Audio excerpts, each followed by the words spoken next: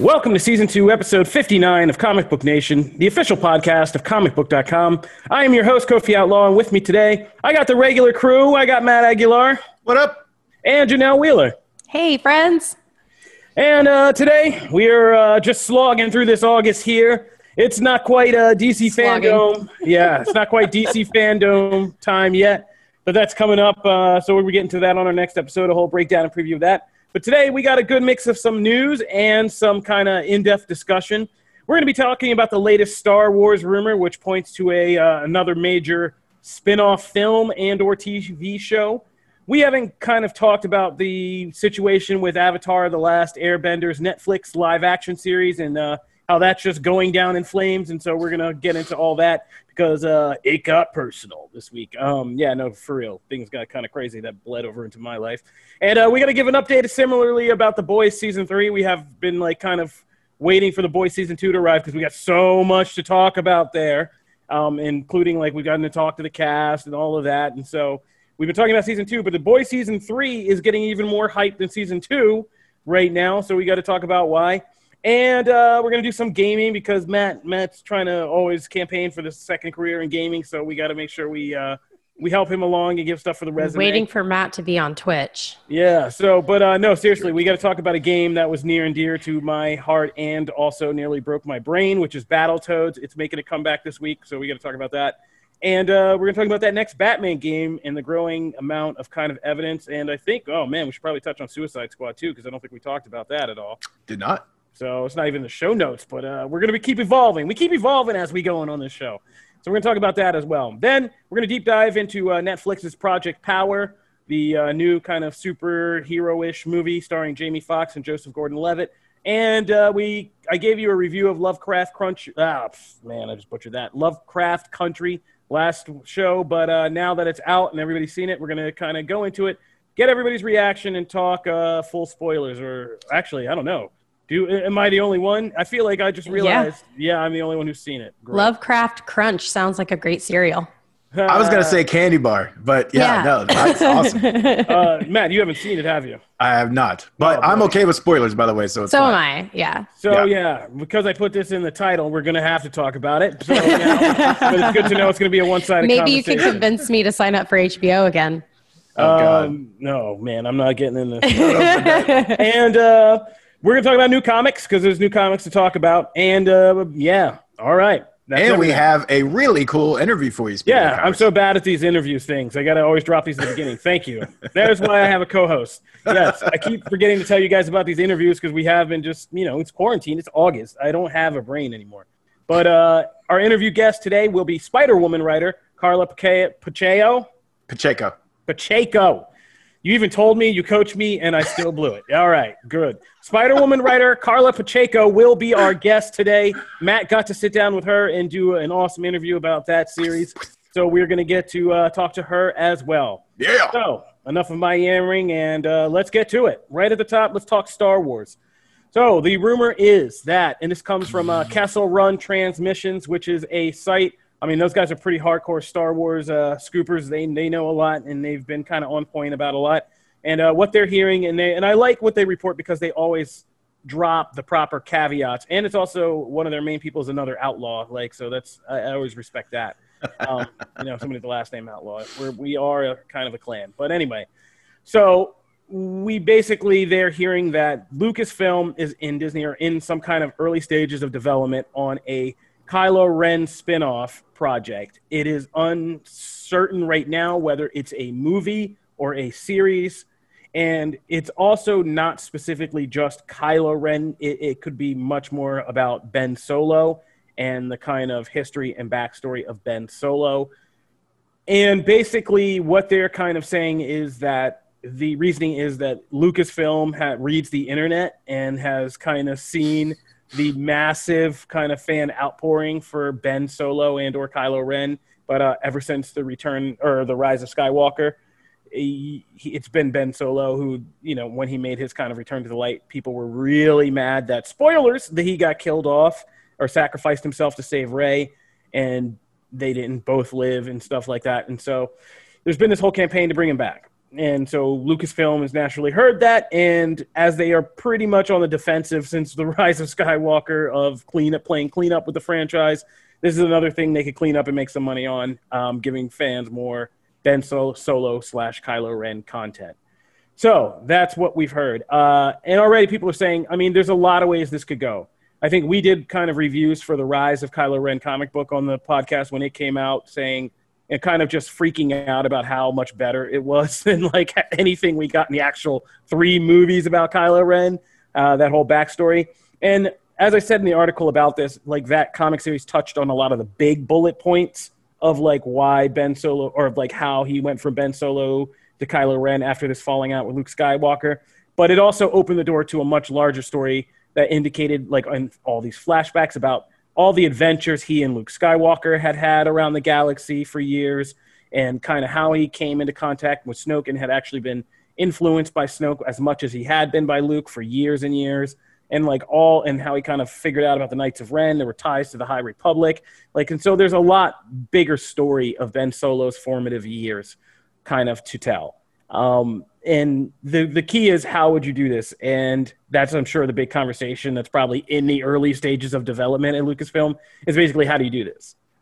Because Adam Driver has been pretty clear that he's done with Star Wars fame. So, which is heartbreaking, because but I loved understandable. him. But understandable. I don't know if you guys know this, but it's no secret. Everybody who's basically did the sequel trilogy is like, I'm done. Wow. Yeah. And that's the other thing, the rub. So is Mark Hamill. Mark Hamill's pretty much done with Star Wars 2 and doing live action at least. And so either way you would do a live action, if it was a flashback to Ben Solo's younger years, or kind of, about some way, and fans, there's been a lot of like resurrection series talk, like bringing the character back, like that requires either Adam Driver or Mark Hamill or both. In a kind of properly realized I'll thing. take both. That'd be great. But you're not. I don't think you were listening to that previous part where I said you're not getting either. So like 2020, it's time to keep expectations real.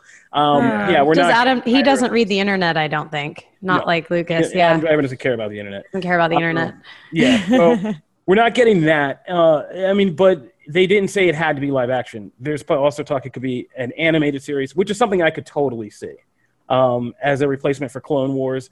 You could have something about kind of just those years of Luke Skywalker and Ben Solo kind of being together, because it is a Clone Wars vibe all over again, right? This franchise loves echoing, because that was all about Anakin and Skywalker and Obi-Wan's time together in the Clone Wars. That was really the heart of that series, and about how Obi-Wan became so important to him, and why, therefore, the falling out was much more tragic and all that. So quick question then. Why did Clone Wars and like Rebels end? Was it just the natural end of those stories, or were they canceled? No, Clone Wars survived cancellation like several times over. It was canceled on Cartoon Network. Netflix picked it up and did a couple more seasons. And then even when fans felt that story got kind of a truncated ending in the kind of half-ass season 6 they did, and Ahsoka got shorted, they came back and then did this final season of Clone Wars. So the Clone Wars was the comeback kid.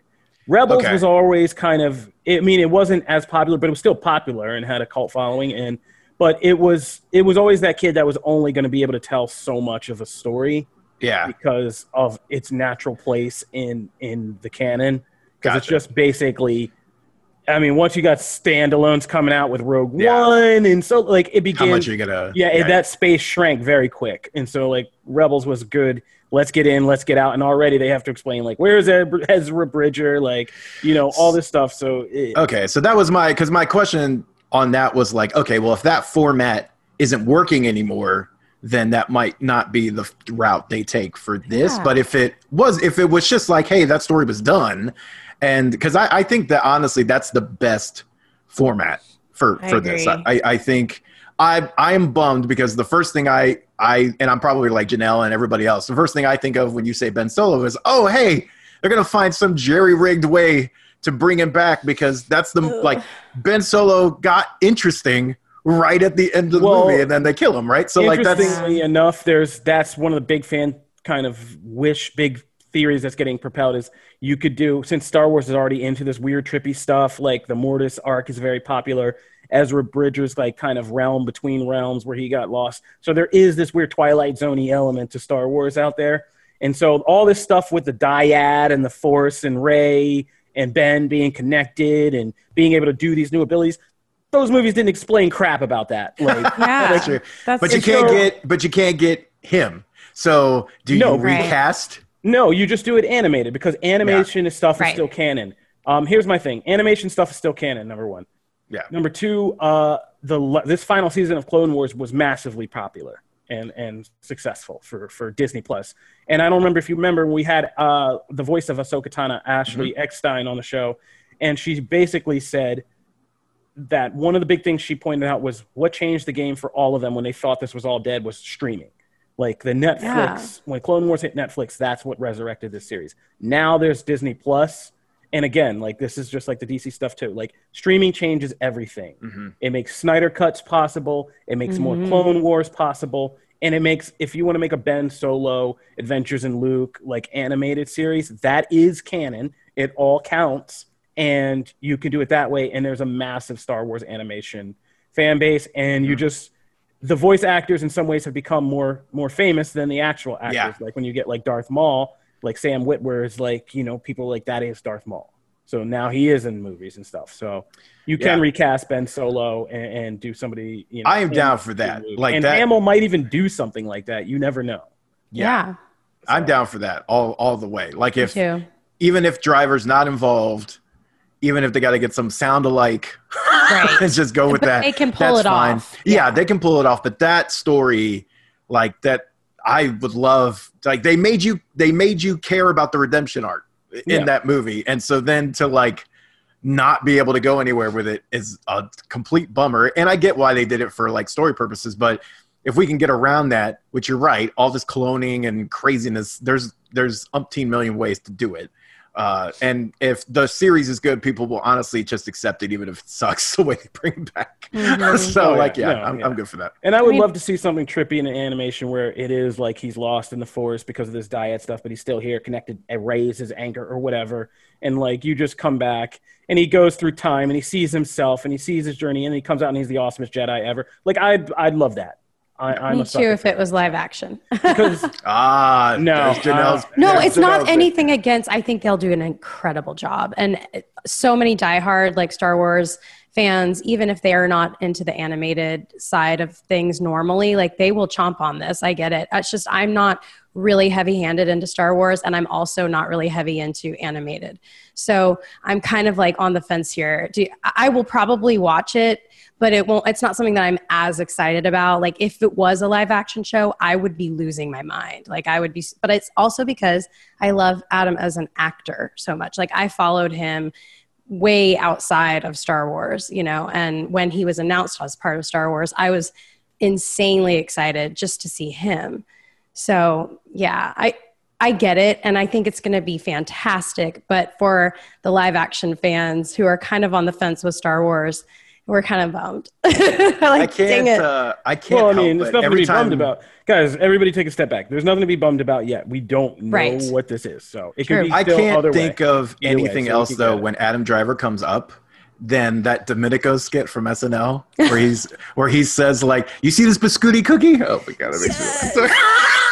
He was Well, I met Adam Driver in Girls, and that's how I remember Adam Driver. oh my gosh, that's great. He was actually great in Girls. Yeah. He's just great in everything. He's Yeah, great. he is. Some pretty memorable Truly. stuff he did. in that show, so, I'm curious yeah. if in the animated series they would make him like that, if the character would look like Adam Driver. Like, are they allowed to use his likeness? I'm curious. Well, I mean, they kind of do their own thing. Like Obi-Wan's a good example. I mean, he's very Ewan McGregor-ish without at all being Ewan McGregor in the animated series. So True. That's a good one. all right, we're gonna move on because I mean, we're not gonna get too emotional about this. We got to see what develops. But let's talk about Avatar: The Last Airbender. So we haven't really touched on this here, but Avatar: The Last Airbender is kind of making a comeback. It's hit streaming as well. It's on Netflix. The Legend of Korra is now on Netflix, so check those out. And we were supposed to watch this, me and Janelle. I never really got through it. I tried again, guys. I tried Same. again. I did the same thing. I mean, it's just not high on my enjoyment factor. It's just a little. I think I missed my chance. It's a little too youngish for me. I but agree. I understand why people like it, and the mythos is deep and rich, and it is its own world. And so they tried to do the M. Night Shyamalan movie in the 2000s or 2010s, and that fell apart really bad. And now Netflix was going to do this live action series, and they were going to, the fans heard this and they were like, oh God. But then they heard that the original anime creators, Brian Konietzko and Michael DiMartino, were coming back to be the kind of shepherds and showrunners of this live action Netflix series. And that made fans like, oh, okay, and sit up straight in their seats and be like, okay, I'm listening now. And they said, they basically committed to say, we are going to make a show that is just like the animated series. And this was one of the problems with the movie. The movie was kind of cast with a lot of Caucasian actors as the characters. And the world of Avatar is a lot of kind of Asiatic people, like peoples of all kinds of colors and it's kind of based on cultures like, from the Pan-Pacific all the way across to like Africa, the Middle East, things like that. So this wasn't really reflected in the casting of the movie, and people understandably had a problem with that. Yeah, that's a shame. And so the creator said, yo, we're going to make this series. We're going to do the vision that we had for the anime, meaning diversity, inclusiveness, all that stuff, and this is what we're going to do. Cut to like a week ago, and basically they came and just posted a letter and said, look, we're out. We're not doing the Netflix series. Whatever they come up with, it's not our vision. It's theirs. Like, they promised us, and they kind of alluded without slamming or being too harsh. They said, we came in, it's creative differences. We came in, we said we could do our vision. That's no longer the case, and we didn't feel like this was a good work environment for us to be in and dealing with the show, so we're out. And so... Bummer. That sucks. Yeah. So now there's a whole thing that's happened. So... there was this whole kind of cancel. There came a report from, I believe, Fandom Wire, and they said that they weren't going to be – that basically that Netflix was trying to make changes to this show that were going to not set well. The obvious casting thing, but also to give it kind of a Netflix dramatization. They were trying to kind of add sexualization and kind of – stuff like that to the show with what are essentially child characters, and like Aang, the main character, is supposed to be like a 12-year-old boy and things like that. And so, yeah, and that just set everything off. Yeah. So then that kind of kicked off, and that rumor became, it was Fandom Wire. And this is why I got personal. Some of the people at Fandom Wire, I was just putting together a thing about the cancel Netflix's Avatar live action became a trending topic on Twitter, and I reported on that, not knowing that Fandom Wire had done this thing that they had, and there were some things with the people who run Fandom Wire that were in some of the kind of the tweets that people were slamming that kind of they came to me and were all upset about, and so I had to kind of dig into that, and like I'm not going to go into that here, but like you didn't even know you were part of this. No, I just started. I woke up Saturday morning and was getting all these like DMs and was like, wait, what is happening? Because I don't get DMs. Close your DMs. No, I don't get DMs. It wasn't from fans. People know this. People know that. There's been a few people who tried that. They're not the same. They're not the same. You come into my world, it's like a Lovecraft situation, but we'll talk about that later. Oh gosh, anyway, I love it. Yeah. Then the psychosexual games begin. No, so they're doing a petition, huh? So to get back to the real story, this cancel thing started. It got really blown up, and now they're starting a petition.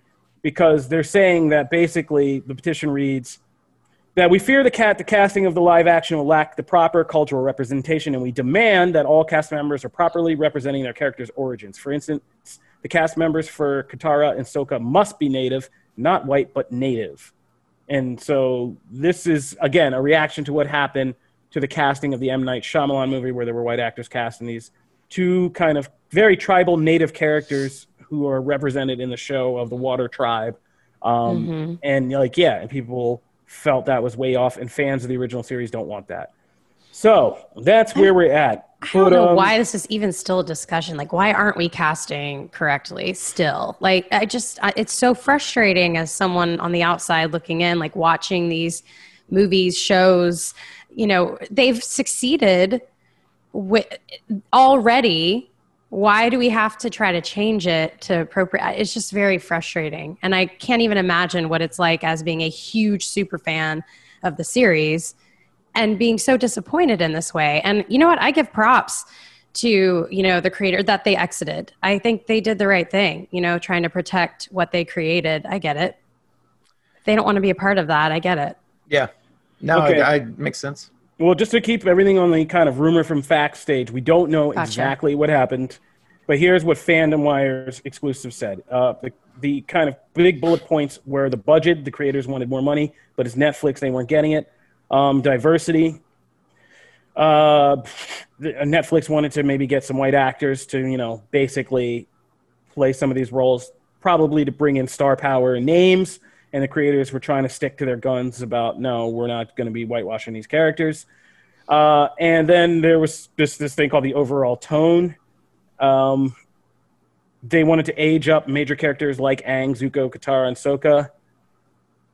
And they wanted to make it kind of Dark Knight it, make it darker, edgier, bloodier, and more sex. Basically a Netflix show. That's not what it's about. But that's a Netflix live action show. But if they were, okay, so if they were doing that, though, if that was what they were clashing over, then it wasn't that they were sexualizing children. They were Right. trying to up everybody's age But so that what it I was meant- appropriate. yes, let me be very clear by Yeah. what I'm saying there, because Yeah, that makes sense. let's be very clear and go back. What I'm saying there, it wasn't, no, they weren't trying to make 12-year-olds have sex with each other. Yeah. They were trying to take these characters that people know as being childlike and Yeah. age them up for the purpose of romantic entanglements and in possible love scenes Yeah. and stuff like that, which is a very, you know, legally speaking, a very different thing, obviously, but still creepy to a lot of fans who love this series and love the characters for these reasons, for who they are. Boy, this stuff just seems like this is one of those things that you kind of question, like, did you guys really meet before the deal went through? Like, did you guys have these discussions? This is all stuff like, that should have been ironed out way ahead, like when that deal was originally, because these are big things. Like, these are, Huge. Yeah. so unless Netflix just pulled a complete dirtbag and was like, hey, we're not going to honor any of the things we told you, that seems like this is feels like a big thing of like either miscommunication or just shady dealings. Like, and you know, Netflix Right. wasn't throwing pennies at this.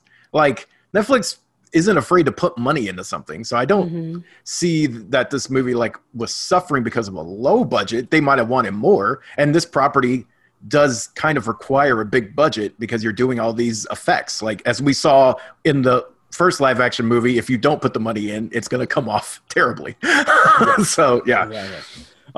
So that's just insider rumors that, you know, and Fandom Wire has made it very clear they are sticking by their report. So they is what's going on there. But my whole thing is, and we got to stop soon, but my whole thing in this is just like, and then one of the tweets I think I did in a collection of them said it best. It's like didn't you learn? Haven't we been here before? Yeah. Like, trying to turn this into a live action series just seems like more trouble than it's worth on a lot of levels. Wow.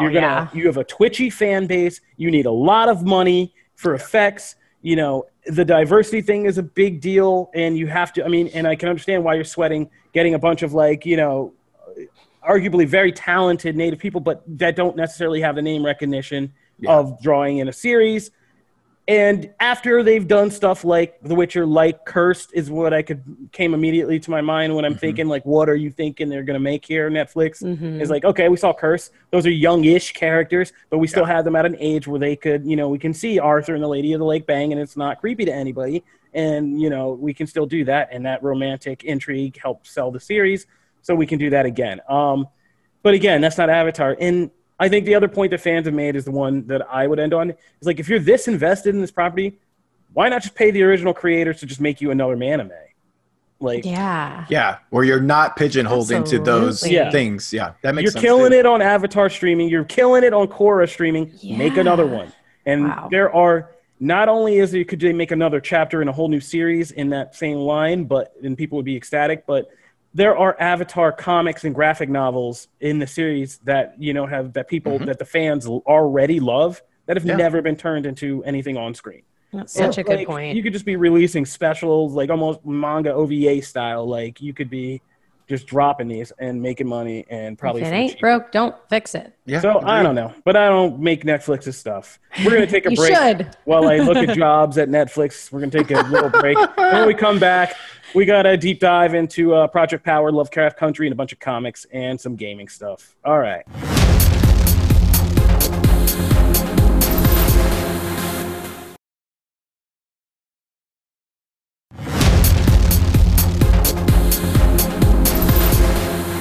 Okay, so before we get into our deep dive stuff, let's talk about The Boys Season 3, just to keep you updated. We're not going to spend too much time, but The Boys Season 2 is coming up, and we are looking forward to that. I think Matt's already gotten to see that, but can't say too much.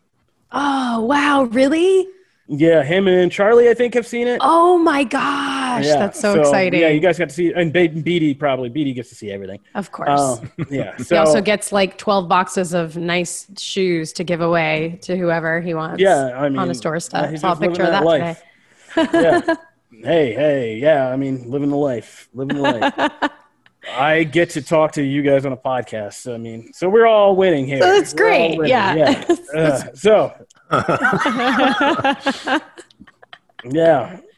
I love it. With this biscuity cookie. Yeah. So The Boys Season 2 is coming up, but The Boys Season 3 is already looking pretty lit, as I put in the show notes here. If you're not kind of up on what's happening, the first big thing to break was that Jeffrey Dean Morgan, who worked with Boys creator Eric Kripke on Supernatural, has been kind of saying and lobbying for his own role in Season 3, and Eric Kripke said, hell yeah, because, who doesn't want Negan on their show? And, oh my God, I would freak out. JDM is still circling, and it looks like, by all intents and purposes, it looks like he could be in it, and I think I know who he would be kind of good to play, which is the Boys' original secret handler of the Boys. Basically, I forget his name. I'm kind of trying to think, but he's the guy who's been pulling the strings all the time throughout the series, and kind of his Billy Butcher's mentor. And I will take Jeffrey Dean Morgan in anything. I will too. And him and Carl Urban, and him being kind of like an older, just ass to like who's just kind of trading barbs with Carl Urban. Because who's the guy that can walk in and make Billy and put Billy Butcher on his toes? Yeah, and that's Jeffrey Dean. Like Jeffrey Dean Morgan can walk in there with as much snark, as much presence, and that would be amazing to see. That would be great. Fingers crossed. No, I mean, yeah. So that'll be great, and yeah. So I would see that. So that's the first big thing. The second thing is keeping with the Supernatural theme. So JDM is circling, but we're also going to get Jensen Ackles. Supernatural star Jensen Ackles is coming to The Boys as Soldier Boy. Soldier Boy. And Soldier Boy is basically Captain America of the Captain America spoof of The Boys. And he is very much not Captain America. Like, let's just leave it at that. He is very much kind of a coward and a bumbling idiot. And I really hope that Jensen Ackles kind of gets to play that version of Soldier Boy, because everything is scaled down. I mean, you might think The Boys is crazy, but everything is scaled down from what the comic is. Yeah. And which is wild, because it's like larger than life. Yeah, to say the least. Yeah. To say the least. Yeah. So, but yeah. And if he kind of comes into it, if you've ever read the Hero-gasm spinoff of The Boys, like that gets even worse. So there's some pretty horrible things that happen to Soldier Boy, but as a result of both Billy Butcher and Homelander. Yeah, he gets abused pretty badly in pretty much every way you can possibly abuse somebody. So yeah, that'll be interesting to see Jensen Ackles in that. And finally, we heard that Sean Ashmore will be Lamplighter, who is the Boys' version of Green Lantern. He's a guy who could do pyrotechnics from his magic lamp, and he was the original member of the Seven who left the team to make to make room for Starlight when she came on in first season, and they kind of teased why he left, but never really admits to it. And these are all important characters because they are part of a bigger arc in the story in the comics that come. They're actually all related to each other. So I looked up who JDM could play, and that's his name is Mallory. Greg Mallory he's part of like the original kind of. He was from World War II, and he was like kind of part of that like Avengers or Invader squad, and he kind of helps run the boys from the shadows. Cool. And so his daughter was killed by Lamplighter in the comics. Which led to kind of Lamplighter leaving the team and being all screwed up, and he has history with kind of like Soldier Boy. So there's all these things coming together that would be lots of storylines. And it's interesting too because like it's funny because the JDM thing, well, that has not been confirmed, and things like that for season 3. We're hopeful, right? But Soldier Boy being a big part in season 3, and then having Lamplighter in season 2, because Laz Alonso was talking about like stuff that we're going to see in season 2 for the rest of the episodes. And he was, hinting that like in flashbacks, we're going to see how like the original boys squad, like before they originally broke up. And that very much paves the way for introducing Lamplighter into the mix, which then if they keep those ties from the comics, then ties to Mallory, right? Because we might see like the beginning of that formed even here. So even though some of this stuff is like season 3, we're still going to get, it seems like the possibility is anyway, like real tethers and really cool stuff to kind of chomp on until season 3 hits. Like we'll get that stuff here. So that's really cool, like the possibility of that. And the great thing about the show and, Kripke does, knowing like the comic series is there's already, it's almost certain JDM will come in and play Mallory because they've already dropped all the teases and all the presents that they've already seeded all this. So when you go back and you like watch season 1 and season 2, you're going to be able to see Mallory's presence without kind of seeing him. And they've done all that. And all the Lamplighter stuff, again, is already there. Yeah. People have spoken around all these events in season 1. But season 1's so crazy that you just don't notice these holes that they're talking around. But they're going to come into play. So, yeah, it's going to be good to see the boys. We're going to keep an eye on that. We'll have a review next week. Boo. Oh, yay. Is that going to be next week's show? We're going to do next week, man. Yeah, we get to talk about it. You and Charlie talk about this. It's going to be great. I'm just going to sit back and make a stiff drink and see you guys go crazy. All right, so gaming. Let's go, Matt. Take us through quickly. The first one we'll just touch on real quick. So they released like 20 minutes of footage from the new take on Battletoads, which I know is close to Kofi's heart. We got a lot of retro gamers on this show. Battletoads really broke me. Has anybody ever beaten Battletoads? Like, no. There's got to be somebody. There has to be somebody, someone, right? There's always someone. If you listen to this podcast and you know somebody who beat Battletoads, or you are somebody who beat Battletoads, we want your story. Hit us up at the hashtag Comic Book Nation. It looks, I don't know if you had a chance to take a look at the footage, but the visual style looks gorgeous. Like it is just a really pretty, it is classic Battletoads. So, it's that, side-scrolling brawler, and then of course there's like multiple gameplay styles within the rest of the game. So you'll have like this Geometry Wars looking shooter, and then you have this like racing segments and things like that in between. But the racing's really cool too. Yeah, it's just like really fun. It plays, I don't know if you noticed this, but like I'm playing Streets of Rage 4, the recent kind of sequel, upgraded, same gameplay style and same stylish visuals, but like given an overhaul, played really like it was flawless, like the way it played, like the frames and everything, and like it was really fast paced for a brawler, and it kept your attention with the visuals because they were always like pulsing and the colors were here. The style looks really good, but the gameplay looks slow. Like, and it doesn't seem like a frame rate thing, right? It just seems like that's the movement in general. Like everyone's kind of sauntering. It's weird. Like no one's moving fast. Like everyone's just kind of so true. Yeah.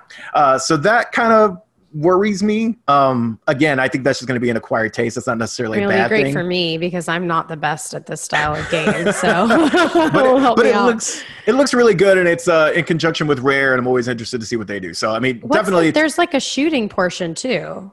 Yeah, so that's like the top down, Yeah. and it's really colorful and it's very, Like I mean, it laser reminded me of shoot. Geometry Wars, but Right. that's such an old reference. I don't know if It looks amazing. Oh But- man, I'm definitely playing this for sure. yeah, it looks super fun. Then the other big thing, They you can are a check lot that more whole. toady.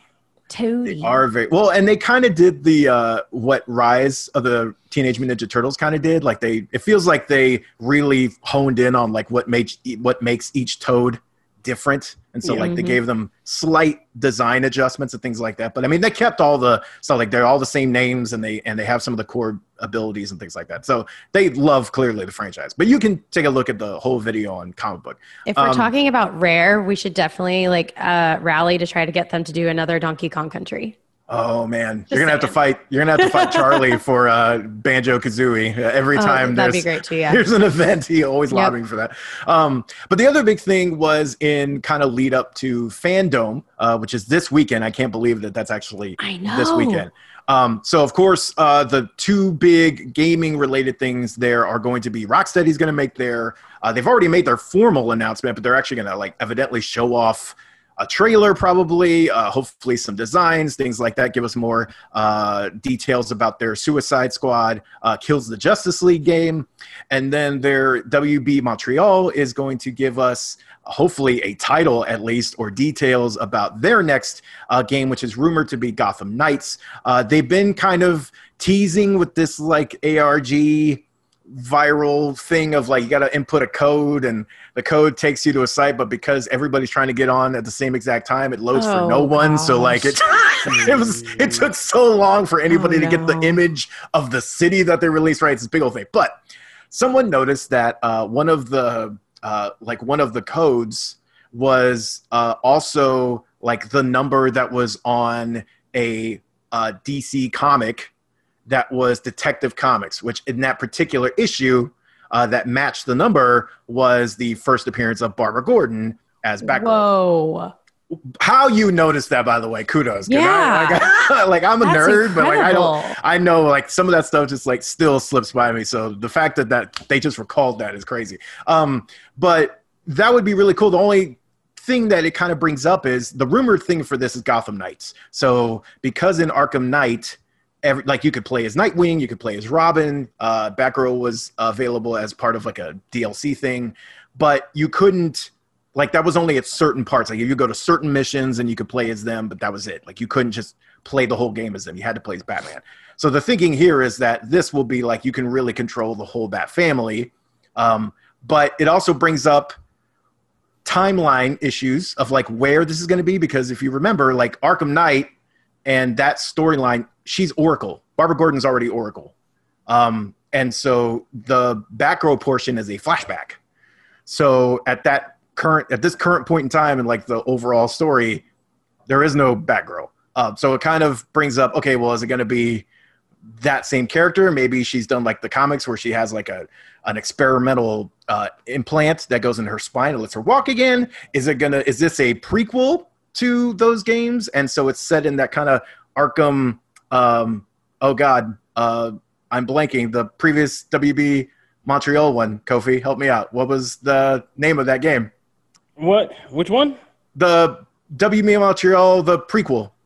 Arkham Origins. Arkham Origins. Yeah. Okay. Sorry. I was blanking. I was like, because there's so many. There's so many This is my Arkhams now. break. This is my break. Don't confusing. ruin my break time. So- I'm reclaiming my time. So this brings up like timeline questions of like where this fits. But I'm all for if you give me Batgirl at Burnside, give me a Burnside costume, give me like full on Batgirl gameplay with Nightwing and maybe Red Hood at Robin, I'm totally down. I just agree with a lot of people. I feel like just another Batman won't do it for me. It really needs to be the emphasis on the family or another character entirely.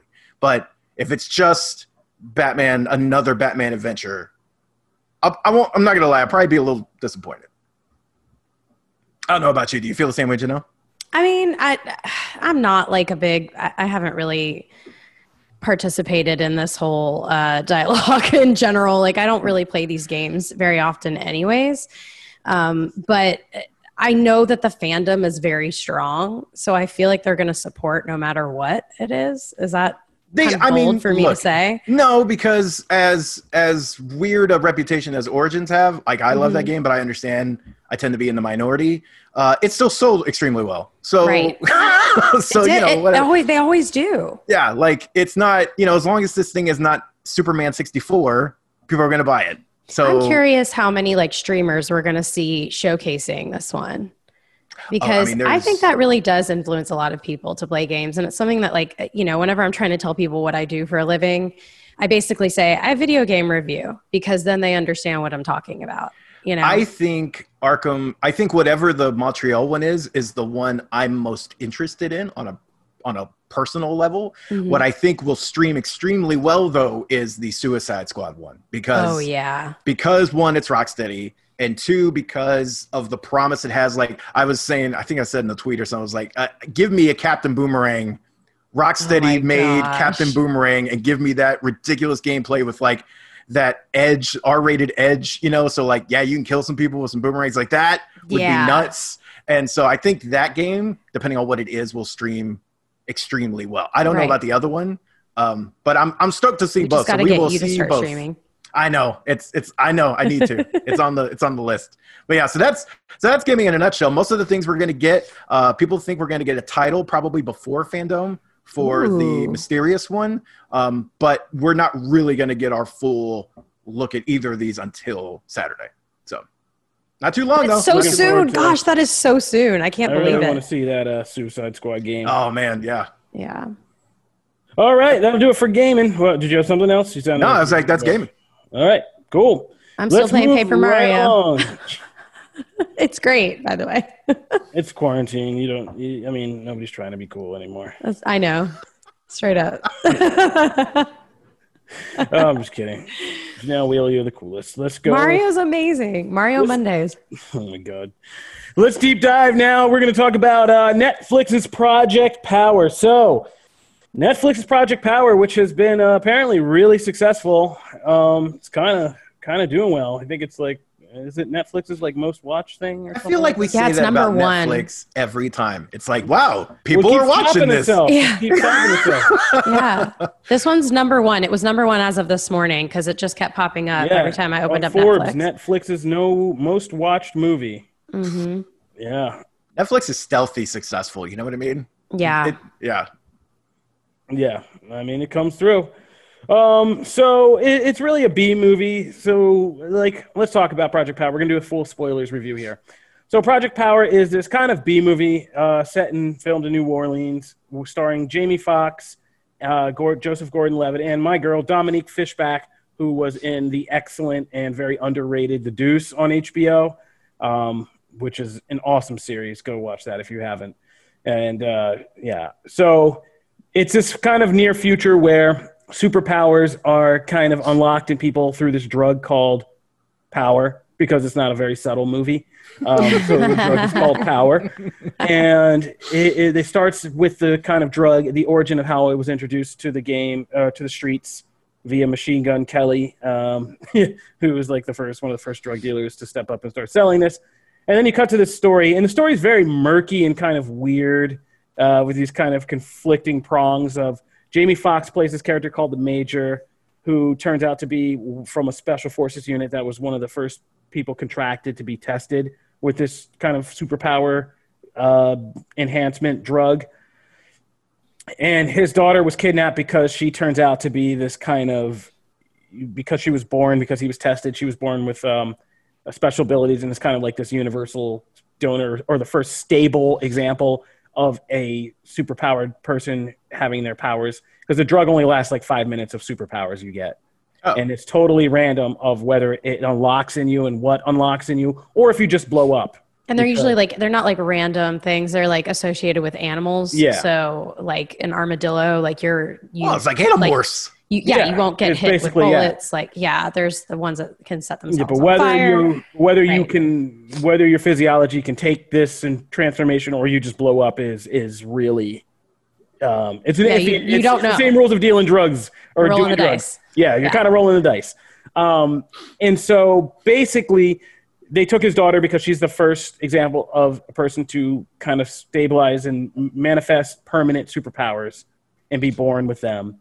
And so they take her to research her, and so he's killing everybody to get her back. He's on a This mission. crosses over with a story where Joseph Gordon-Levitt is a cop in the New Orleans Police Department who is secretly using power during kind of high-profile busts because it's the only way you can take down kind of, meta-powered criminals. The regular cops are having a struggle, and it's basically these weird kind of feds that keep coming in and handling these situations and won't let them arrest the people who manifest superpowers. They just get carted away, and nobody knows what's going on. And so Joseph Gordon-Levitt kind of wants to take back the streets and protect blue lives, and so he's taking power on the sly to kind of help stop these criminals. And his story crosses over with this young girl named Robin who deals power and gets caught up with Jamie Foxx's character and with Gordon-Levitt's character in pursuit. Like I said, there's a lot of storylines going on in his. But they find a way to make it digestible. Like you can understand what's happening. It doesn't get muddled. But it doesn't get muddled in storylines, but I'd argue like the character relationships get muddled because a lot of it is like true. Jamie Foxx and Dominique Fishback bonding, but at the same, like as a kind of father and surrogate daughter relationship. But he's actually trying to save his real daughter, who's very much alive and a character in this. So it's kind of a weird thing. And, like her and Joseph Gordon-Levitt are like friends, but she's a drug dealer, and he's just a weird cop character. And so that whole thing is kind of weird, but none of that matters because basically it's just going from point A to point B in a single night, like or in a very short span of time, beating up one dealer as you go up the food chain to figure out who the main dealer supplier is, and having to deal with superpowered criminals along the way. And so in that sense, Power is very effective at its job, and it kind of has some funny little twists to it. One of them being that the whole movie kind of hinges in its climax on the fact that when Jamie Foxx found out his what the drug unlocked in him, it was basically the power of a pistol shrimp. Yeah. I was just going to say like a nuclear bomb. It's a pistol shrimp, which if you don't know, and I had to do some research, and we have an article about this on comicbook.com. Yeah, the pistol shrimp is actually a superpowered animal. It's a shrimp, and it's a pretty big shrimp. But what it has is it has this weird kind of claw appendage that has a plunger and a stopper, and it basically throws the stopper down into the plunger, which acts as almost like a water gun, but it hits so hard and so fast that it fires basically faster and louder than a bullet. Basically a bubble that it pushes out, an air bubble that fires faster and louder than a bullet. So it's like 210 decibels, and a gunshot is like 150. And the bullet, it moving so fast that the pressure differential makes the bubble collapse on itself and implode. And when it implodes, that split second that it does for like a millisecond, it's as hot as the surface of the sun. It's 8,000 Kelvin. Like, yeah, it's as hot as the surface of the sun. What the Crazy. It's so cool. Yeah, right? And so this thing is like, it can deafen things. It can like, don't go swimming anymore. Equipment. Yeah, stay out of the ocean, man. I watch 47 meters down on Cape. Stay out of the ocean, bro. Anyway, so yeah. And so that's this little superpowered animal. And if you go look up videos, I mean, it's pretty crazy. And what the pistol shrimp does and why it gets its name is it literally just shoots its prey. And if they're lucky, they get killed instantly. If they aren't lucky, they get stunned by how hard they get hit. And then they get dragged into a burrow and eaten alive. So, yeah. Oh my crazy. God. So the whole climax of this is Jamie Foxx revealing hilariously that he has the power of a pistol shrimp, and everybody being like, eh? And then him just it's raining out and using this kind of sonic, attack to turn all the bubbles, the gunshots into liquid metal and set off these kind of explosions that are hot as the sun and disintegrate an entire army of people. And that's the big climax. Oh my God, I want to watch that now. Yeah, right. Yeah. I mean, it is kind of good. And this is Project Power in a nutshell. It's so stupid, but oddly kind of fun. I feel like they did it well, though. Like, they didn't make it a joke. No, it's like, it's made by the Catfish guys. Henry Juicy. My heart was racing. Yeah. Like, it's... Yeah. Yeah, they made good. it. And written by Madison Tomlin, who, what did he did?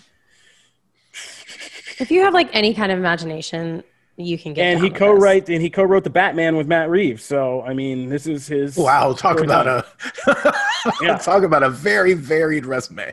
But like, no, I mean, it actually fits because this is a very kind of dark noir, kind of edgy, and Jamie Foxx is like a brutal Batman. I mean, he's just basically going around. His job in this movie is to beat the living crap out of one criminal, superpowered or not, and then interrogate them. And he's not like a superpowered individual.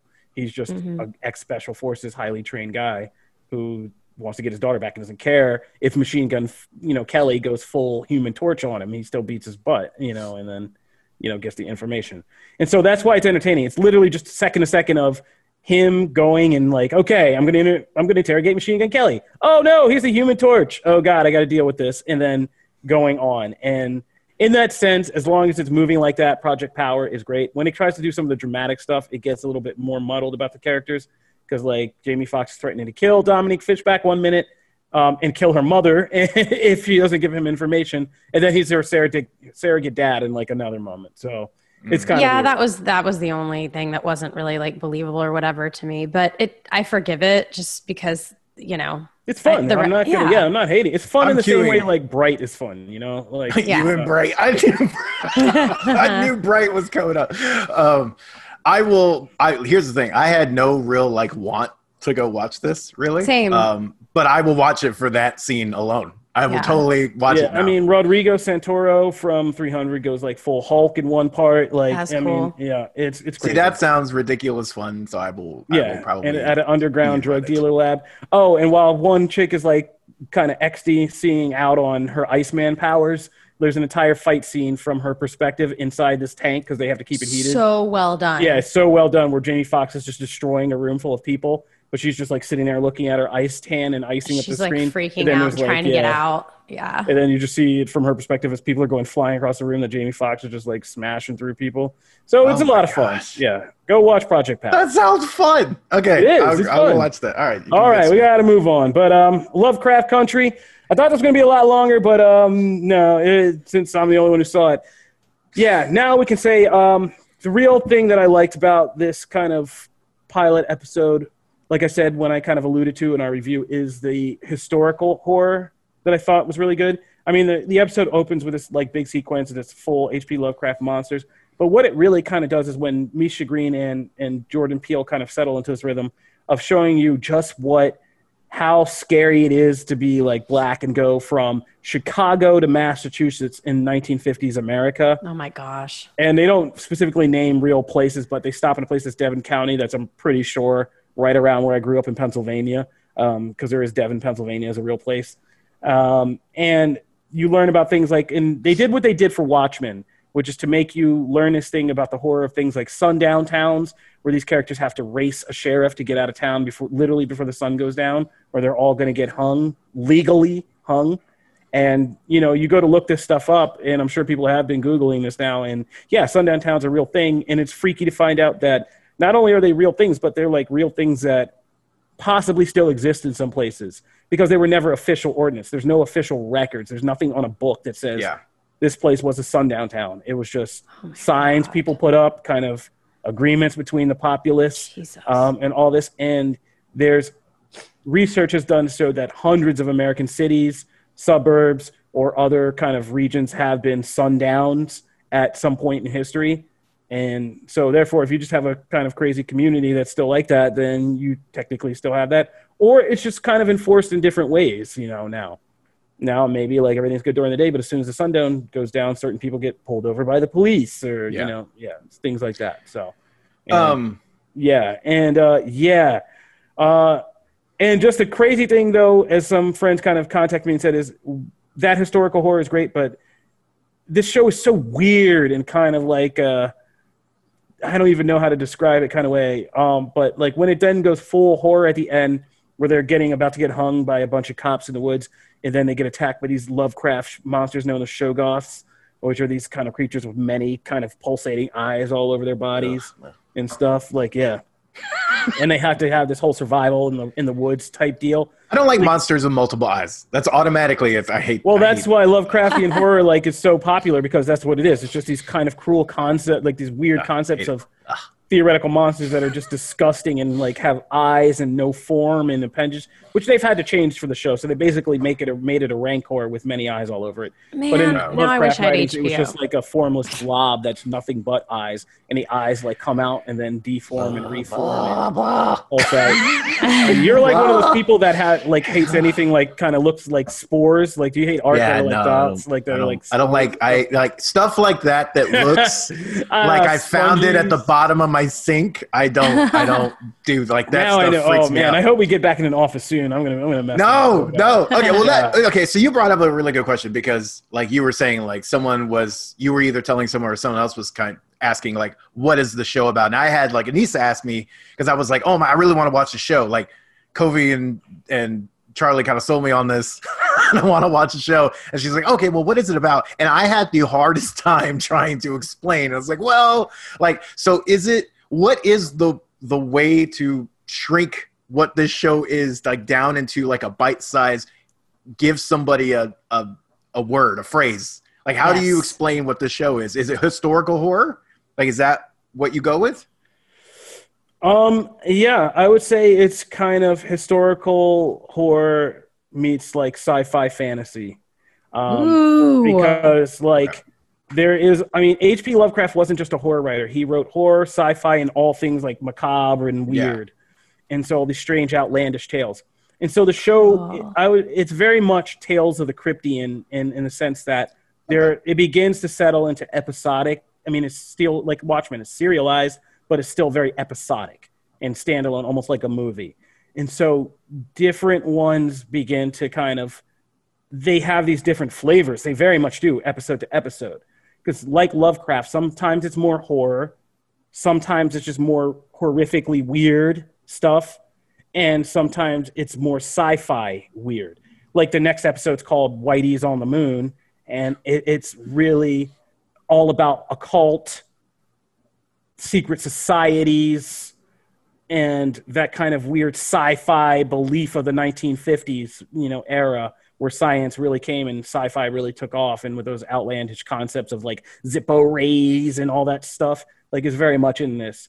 Okay. The fourth episode is this kind of very self-contained, like Trading Places episode with a horror twist to it, but it's about kind of racial identity and stuff like that. If you could trade places and do things differently. But it's very much with a horror twist. But that's very Twilight Zone-y, you know what I mean? Yeah. So because it's J.J. Abrams, there's this sci-fi stuff. Because it's Jordan Peele, there's this Get Out / Twilight Zone vibe. And Misha Green made Underground, so there's this historical, racial kind of lens that's in it. And these all three mix all the time, and they kind of oscillate in the show. So it's very hard to pin down. Would you say they mix well? Like, yes. do you think it does? It's good? It's wonderfully weird. That's the thing my friend was saying to me. I don't think I finished, but like, it's just like, I don't know what this show. It's so weird and he said it's really. I mean, he's my friend's black, just so we say. He said it's really black. It's really nerdy. It's really weird, and it's really like horror. Like, and I don't know what to make of it, but I love it, and I'm loving it. So It's like it's kind of weird, yeah. And it's like it's like trying to boil down Watchmen's the same thing. HBO just found the formula. Yeah. They're doing diversity and inclusiveness and all that stuff. And it's not just about black. It's like I said, future episodes, there's stuff about LGBTQ stuff. And that also, again, with like horror or weird sci-fi spins to it. There's stuff about that. And it's also very pulpy because the main character is a book nerd who loves Lovecraft and all those stories. So the opening sequence is like the Red Queen from John Carter of Mars.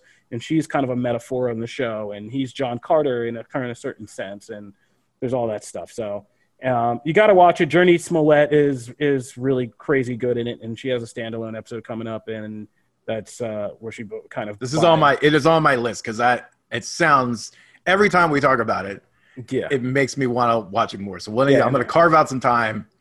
You got to watch it. She has a haunted house episode coming up. Hers is like that's what hers is a haunted house. I'm still waiting on HBO to get on the Roku, and then it will definitely be on my list. All right, Kobe's like, can't you stream it? I'm like, I won't pay for it until it's on my Roku. Season 4 of Comic Book Nation will feature Janelle's return to HBO in 2022. Until then, check out Lovecraft Country because it's good stuff, and it's good summer content going into fall. It's giving me life right now, so I hope you guys will be there with me because we'll be talking about it, I'm sure. All right, let's do some comics before we throw to our interview with Spider-Woman comic writer Carla Pacheco. Yeah. right. No. So we'll kick off things with actually a new book was announced. So we have yet another entry in the X-Men franchise. Wolverine Black, White, and Blood is going to be that's like America. Hey, it's and it's very fitting because it's going to be an anthology series. Each issue is going to have 3 different stories, and they're going to get cool creative teams, and it's all done in the black and white, and then it's going to have red kind of areas or red highlights and things like that. So interesting, very cool. I mean, Batman Black and White has kind of done that in like the statues and things like that, and it's also released comics that are in that. So now Marvel's going to have kind of theirs, and I dig the format. I wasn't really jazzed about like the Wolverine solo series, but I will say this is more interesting to me because we're going to get several different creators. So like the first one is going to be Marauders. Jerry Duggan and Adam Kubert are going to craft the tale. Then we're going to get Matthew Rosenberg and Joshua Cassara doing another story. And then we're going to get Declan Shelvey is going to do a story. So the fact that it's kind of this rotating group, it's going to be different every time, kind of has me excited for a Wolverine series. And you know, I like Wolverine. He's kind of like the Batman of Marvel. He's in everything. So it's kind of like you can't do anything much. without Wolverine, man. Yeah. But that sounds cool. Moving into comics this week. So we have the next part of Joker War, Batman 97. We also have a kind of a critical Joker War tie-in in Nightwing number 73 because Joker knows who Nightwing is, but he's kind of taken over he's stolen the thing that can give him his memories back. So he's kind of twisted him to where he feels like Joker was his mentor all those years and not Bruce Wayne. So he's kind of in this little Joker family thing. So that's a very kind of critical tie-in if you're looking to keep up with that series. We also have Aquaman number 62, which is excellent as always. And I am bummed that it is ending soon. The series was one of the cancellations. So I believe it will be ending. We got a note from 65. DC Comics saying no. What? We got hit up by DC Comics. I wrote that article, and we got hit up by DC Comics. And the official statement from DC Comics is that no, Aquaman will not be canceled. Yes! And a major arc in issue 65, and that'll be it for Kelly Sue. That'll be the end of her run. So yes, that's amazing. I mean, everything is going to be a major war for Atlantis. Mara has just kind of shook everything up, saying she's trying to end the monarchy, but she's going to probably pick somebody to marry, and it's not going to be who we think, and it's going to pretty much change everything about that Atlantis. series has been so good up until this point. It's been Kelly Sue's done some really cool world building. There's so many cool characters in it. There's this issue that just hit has like a full on like Jackson Black Manta thing. And of course, like the mech head that is his grandfather is like the spirit of his grandfather's in this thing, the AI. It's nuts. And I love it. I'm so excited. Okay. So I'm glad Kelly Sue gets to end her run. And I'm also glad the series is not going anywhere because it's DC really Comics good. hit us up real quick after I published that article. That makes me so happy. Hold on. We canceled a lot around here lately, but... Well, 62 is in the stores today, so definitely check that out because it's not going anywhere. We also have Avengers number 35, which is the next part of the Age of Khonshu. We also got word from Marvel that the next thing that comes after this is Enter the Phoenix, which will be kind of the major Avengers event. That's kind of risque. Well, and they've been like, I mean, this issue specifically kind of talks about, and I'm not even touching that, Kofi. This newest issue kind of delves back into the Avengers BC. So it'll be interesting to see how they work Phoenix in to be like the main part of this series going forward. I'm not touching it. Harley Quinn number 75. This is the last issue that ends Sam Humphrey's run. So definitely check it out. It's got like a ton of guest appearances from across the run. Almost every supporting character makes an appearance here. There's some great little in-jokes and winks at Marvel and things like that. So definitely check that out. Also has a new Punchline story that you should check out. Wolverine number 4, Captain Marvel number 20, Once and Future number 10, Wonder Woman Dead Earth number 4, Spider-Woman number 3. Look at that synergy. Maestro number 1. Power Rangers Draken New Dawn, which takes Ranger Slayer into this. It's a one-shot, but it's a 3-issue series. And the first issue hits today, and it takes Ranger Slayer into her new status quo as the leader of the Coinless Universe. awesome. You should check it out.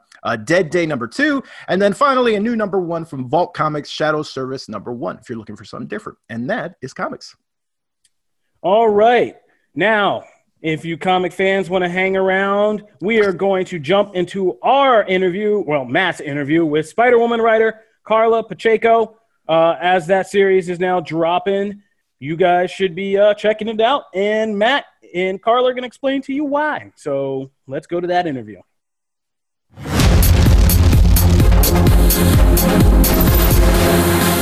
Hey, Comic Book Nation fans, I am Matt Aguilar from comicbook.com, and I have the pleasure of talking to writer of Spider-Woman, Karla Pacheco. How are you? Doing great. Thanks for having me on. Oh, of course. And yeah, I made a ton of noise on Twitter, by the way, when I teased that. And I saw that all of the spider babies were responding. I almost gave you a heads up when you tweeted that. It's like, you're about to get quite the onslaught. I saw, oh my God, there was, they were like, the DMs are full. I was like, yeah, okay. Oh, I bet. Yeah, I'll get the DMs.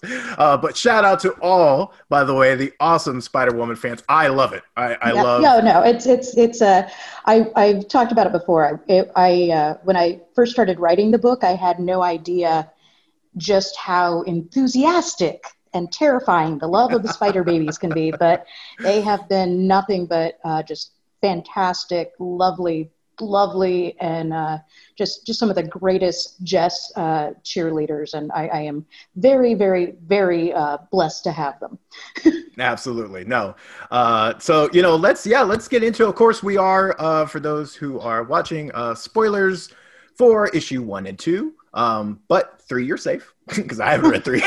So yeah, you're good. But yeah, just as a spoiler warning, because we're going to kind of get right into it. In the last issue, Spider-Woman had us discovering that Jess is dying, and that's a huge bomb.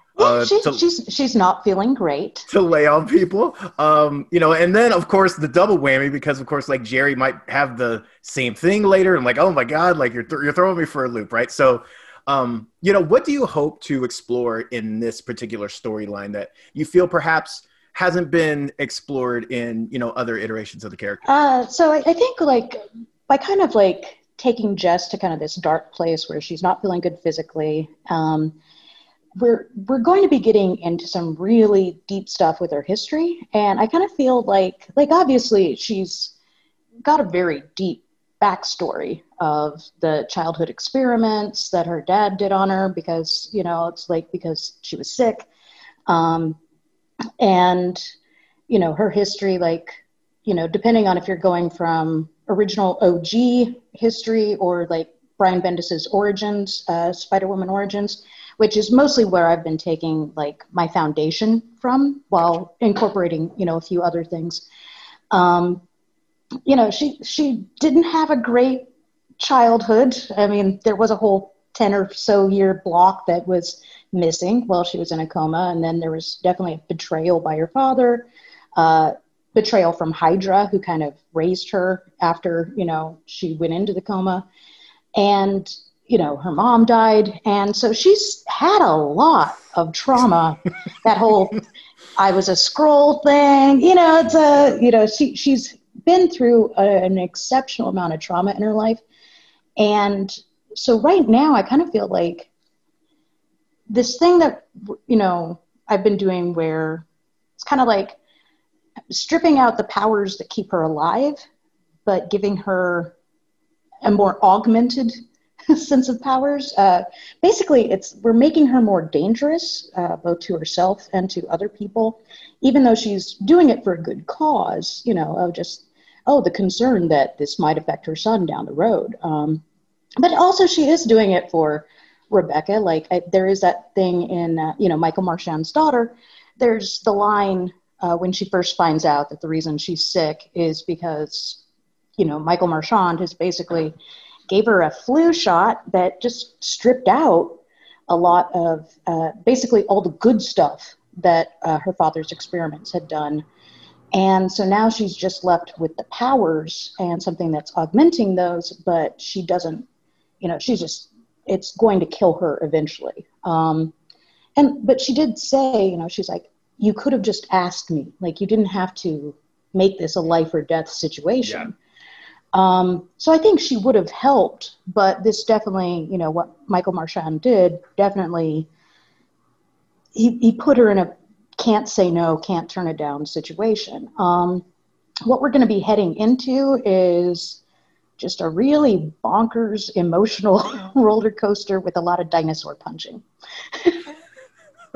That's a great sentence. That's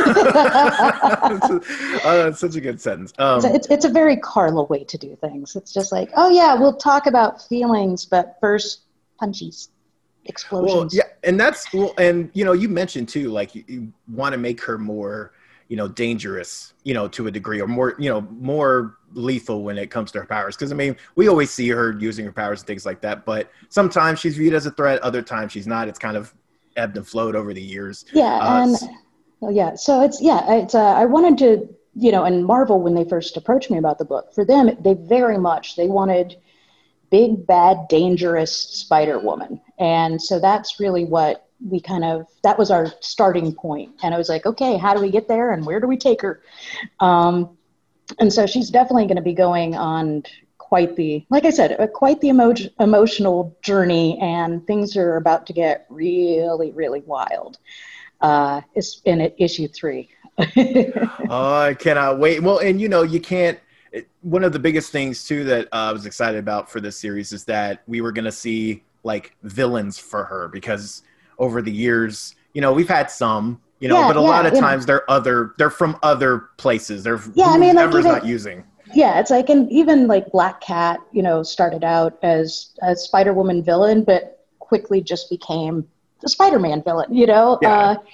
And it was funny because they were doing like the villain variant covers for, I think, issue 2. And they're like, I guess she's fighting Juggernaut, or, you know, it's like she's had, you know, or the Green Goblin. Like, they were kind of like, she doesn't really have her own rogues gallery. Like, she doesn't have a dedicated rogues gallery. I mean, I guess like going way back, like if you look at like Morgan Le Fay, but she doesn't really have, like, you can't go like, oh yeah, that person just hates Spider-Woman. Like, you don't have a real nemesis. And so it was definitely really fun. I had a lot of fun creating Octavia Vermis, and we're going to be seeing quite a bit of her in the future. So like, hopefully y'all liked her, because you're going to see more of her. Well, and actually that's a perfect segue, because I was going to ask about Octavia, because we see them have this awesome fight and a really brutal fight, which is great. Like, it was fantastic. So, you know, can you take us a little bit behind like her creation and kind of what you were hoping to accomplish with it? It's I mean, like I said, I one of my first introductions to Spider-Woman, like as a reader, was in Bendis's Avengers and Spider-Woman Origins. And I kind of wanted to dip back and kind of take some of those smaller moments. And that's where it's like Otto Vermis, was part of, you know, Jessica's kind of upbringing, but not really, with Hydra. And I had come up with Octavia and just kind of making her like the really badass gun smuggling, you know, black market dealer that, you know, obviously has something going on of her own. And Pere just did such an incredible job of bringing her to life. And early on, when I first was creating Octavia editorial, and Pere was like, okay, so do you have any reference shots that you want to use? And I absolutely did, and I legally cannot say who I used.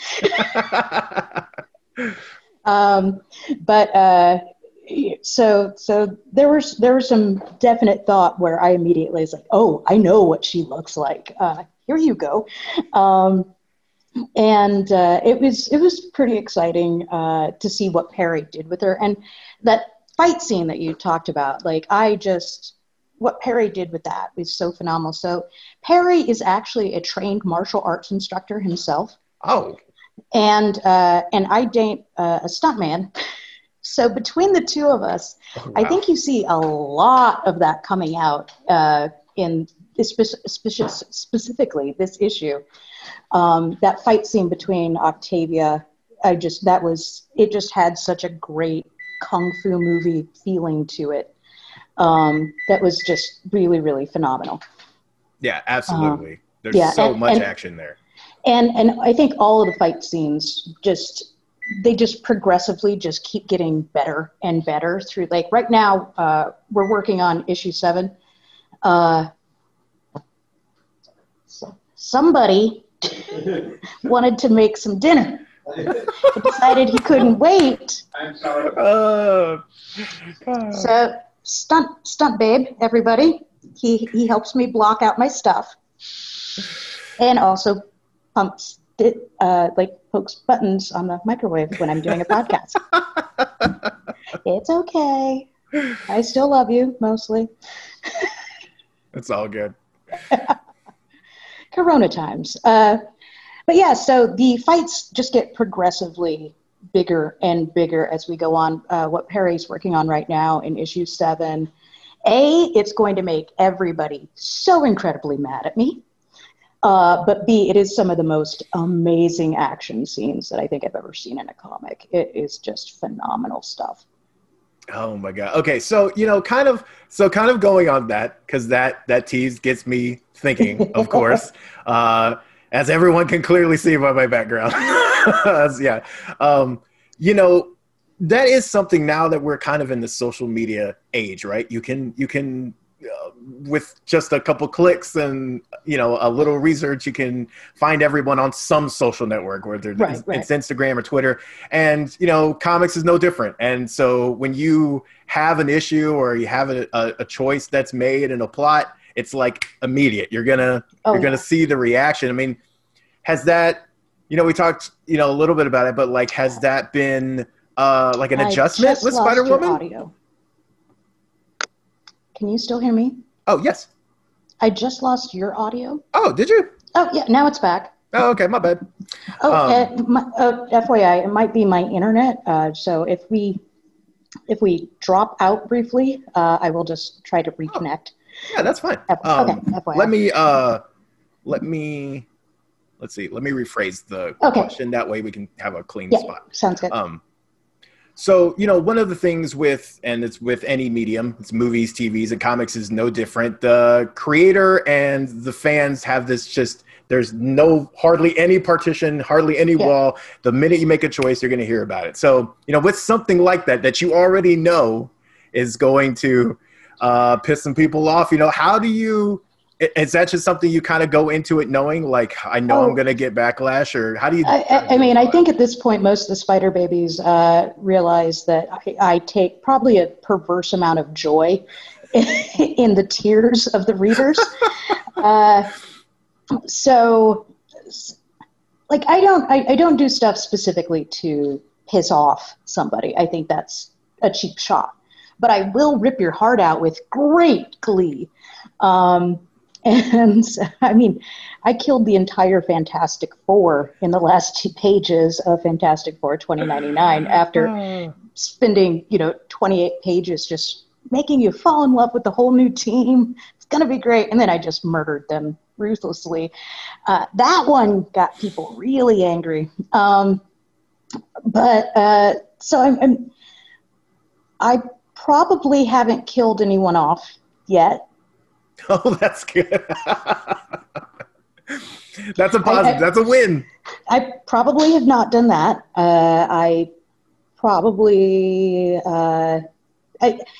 Everyone's just going to be really angry at me. Listen, it's like there's no way around it. I am going to have some very upset Spider Babies, but I hope that everyone will be seeing it in a hurt so good way, not just I'm just doing it to mess with you. Because I definitely would never do anything just to mess with people. That would be mean. Exactly. No. And there is also an element of trust that gets built up. Like, things are to explore interesting avenues and it's better. So it's always to serve the story. And, obviously I'm going to make choices in the story that, other writers wouldn't do, that the fans wouldn't like. But hopefully, like, what I'm doing overall is something that people are engaged in and feel invested in, and that they stick around for. Well, and one of the cool teases in issue 2 was actually at the very, very end, when Octavia says some things to Jess, and she's trying to kind of process that, and that is kind of brings up a twofold question. One, is that going to be something that we deal with like immediately in issue 3, or is that more of a longer play throughout the series? Sure.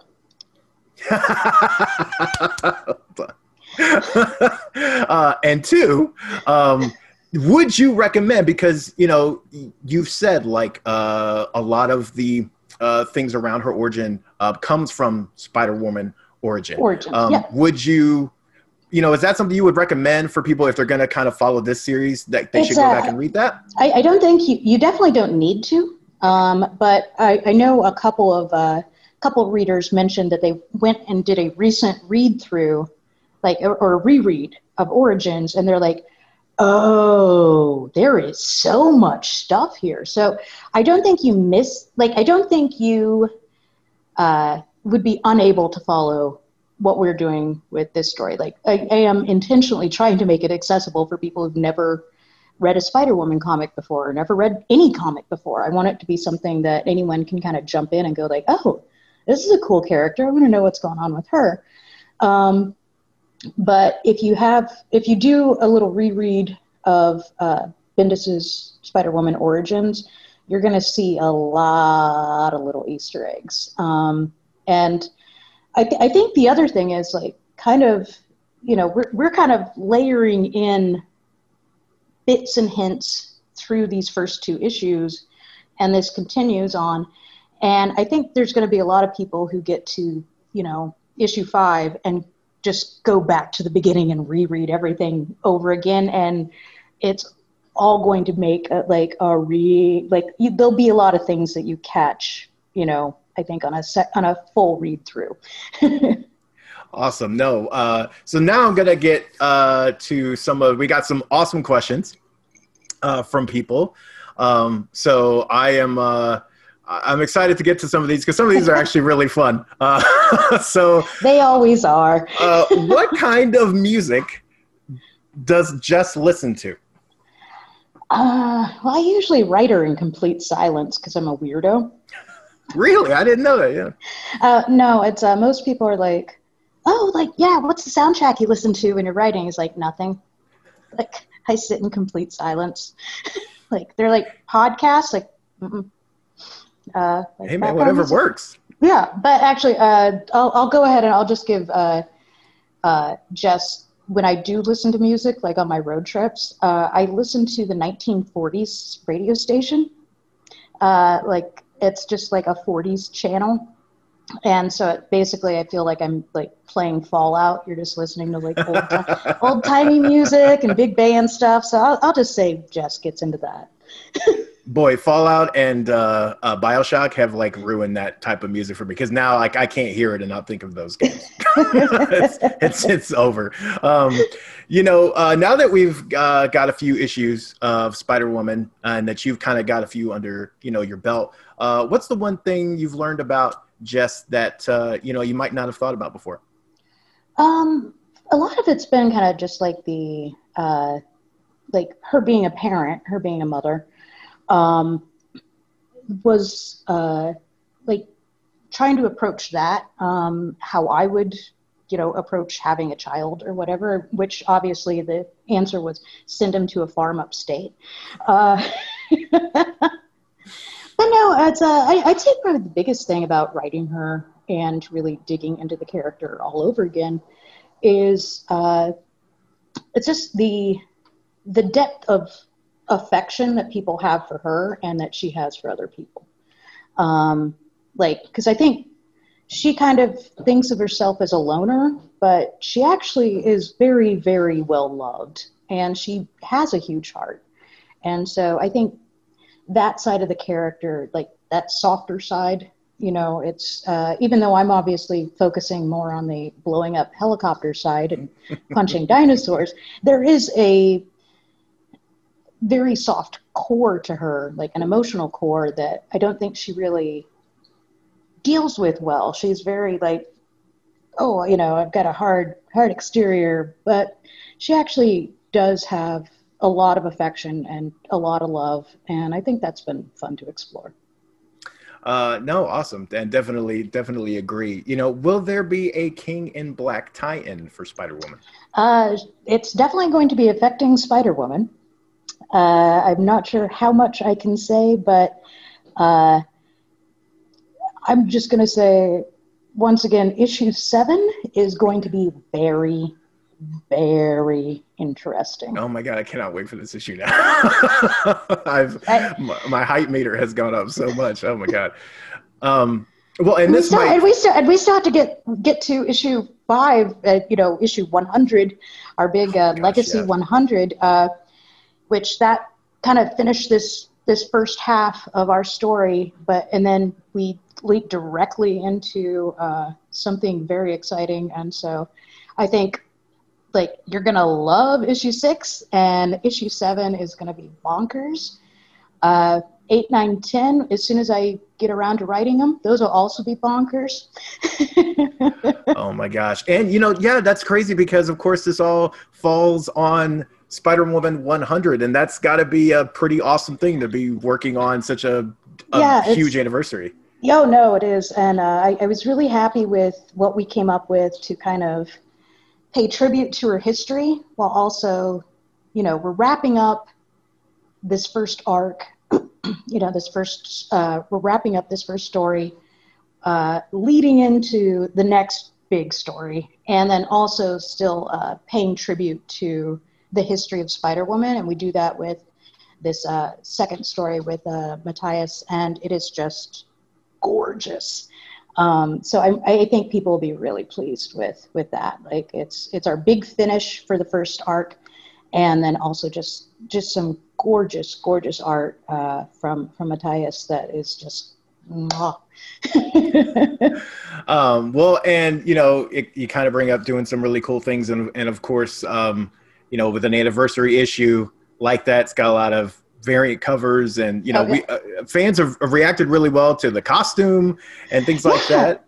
It was so funny when the costume was first announced. Obviously, actually, when the book was first announced, and they announced it with the Legacy costume on the cover, like I had such a deluge in my Twitter mentions of half people that were furious that she'd gone back to the old suit. The other half were thrilled that she was going back to the old suit. And meanwhile, I was like... You knew the whole time. Well, I was like, wow, I'm about to piss all y'all off, which turned out to just be kind of my running theme for the series. But yeah, it's once people saw the costume in the story and realized there's actually something going on with the costume, not just with what it represents as far as her mindset and state of mind that she's in, but also it's something to do with the plot. There's something going on with that suit that she's not aware of yet. And so, well, you know, we're going to be getting into that. And I think most people, once they kind of saw the suit in action, I think even people that were sort of on the fence about it or didn't like it at first, I think it's been embraced a lot wider since then. Yeah, I think it looks amazing in the action sequences specifically. Yeah, it's a good helicopter exploding suit. Like it's just, it's a good dinosaur punching suit. Yeah, that's like it is aerodynamic for all your dinosaur punching needs. So someone asked a question, by the way, about punching dinosaurs, but I have no idea how to pronounce this particular species. I think I saw the tweet in question where they asked about like. Yeah, Compsognathus? I'm sure I butchered that. I apologize to the dinosaur people. So yeah, I saw someone ask like, yeah, does Jess punt, you know, this Compsognathus? And so I had to, of course, go look that one up. And actually, yes, Hey, you heard it here. It's actually, yeah, spoiler, she chucks one at someone's head. Oh, no, I would not have seen that coming. Well, neither did he. Neither did he. I'm so glad we could answer that. So that's perfect. There's also, okay, this one's just amazing. If Jessica Drew had to choose between jorts and culottes, which would she set on fire first? Definitely culottes. I think she thinks culottes are a fool's game. They're shorts that lie. Like, she just could not, abide that. Also, are we really going to be calling for blood by the end of issue number 7? And whose blood? Mine, and I don't think you'll even get to the end of it before you're calling for it. Oh man! Oh my God! The hype for this is incredible at this point. I don't want to oversell how much everyone will be so furious with me, but there's going to be some hurt feelings.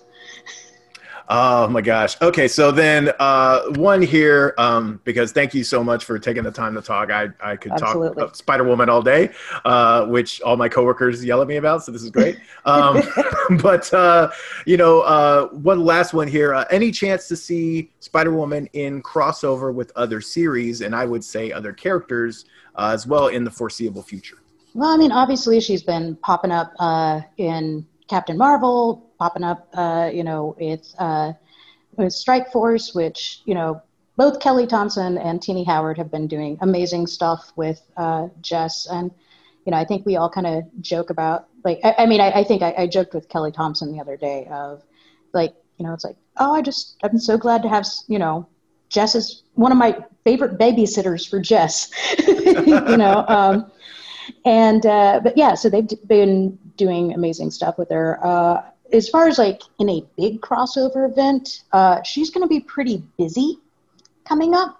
So I guess we'll see where she shows up and where she gets into trouble next. Awesome. Well, I can't wait. I cannot wait I was already excited for 3. And I was looking forward to 5 by the end of this conversation, but like 7, it's ridiculous. Like, I'm probably going to go stick it on my calendar. So yeah, we honestly, every issue just keeps ramping things up. As you probably could already tell from issue 1 and 2, I like my little cliffhangers. so yeah, that's going to just keep ramping up more and more. And so I'm very excited for everybody to get to check it out. Well, I cannot wait. And of course, you can always check out all of our comic book reviews and comic book coverage, because we will be covering 7 and what happens there on comicbook.com. Thanks so much for having me on.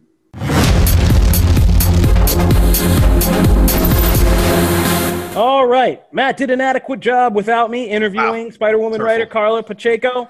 We want to thank her for coming on Comic Book Nation, and be sure to pick up Spider-Woman comics.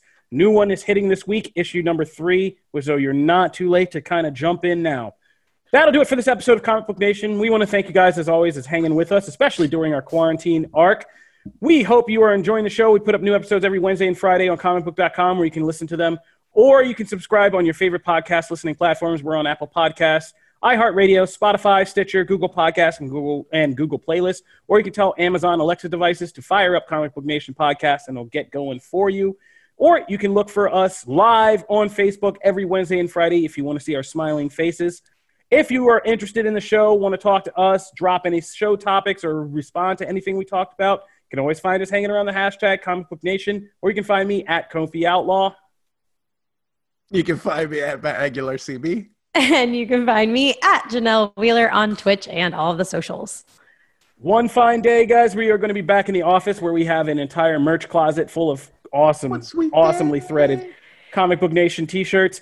And we're going to be giving away a bunch to people who leave 5-star reviews on Apple Podcasts, which we will read on the show as an appreciation of our fans. So if you want a free t-shirt for the show, go on Apple Podcasts, leave a 5-star review so that we can have a whole fan appreciation marathon when we finally one day get past COVID and back in the office. Otherwise, thank you guys. 3 shows for that, man. Yeah, I know. Yeah. Oh, I know. It's just going to be like one show. It's just going to be like, we're going to have to just take a stretch of time and just be like, we'll stretch it out over 3 shows, whatever. People will be happy. We'll be getting out T-shirts like crazy. Stop trying to You kill get the a love. shirt. You People are gonna get get a a shirt, shirt. Matt. I was just saying we're gonna do Stop like trying a to take whole week everything of from shows. people in 2020. Like, people are going to get shirts. People All right? want shirts. Yeah. So, leave those 5-star reviews is the point. This has been Comic Book Nation. We want to thank you guys for tuning in. We'll be here next time. Peace. Deuces.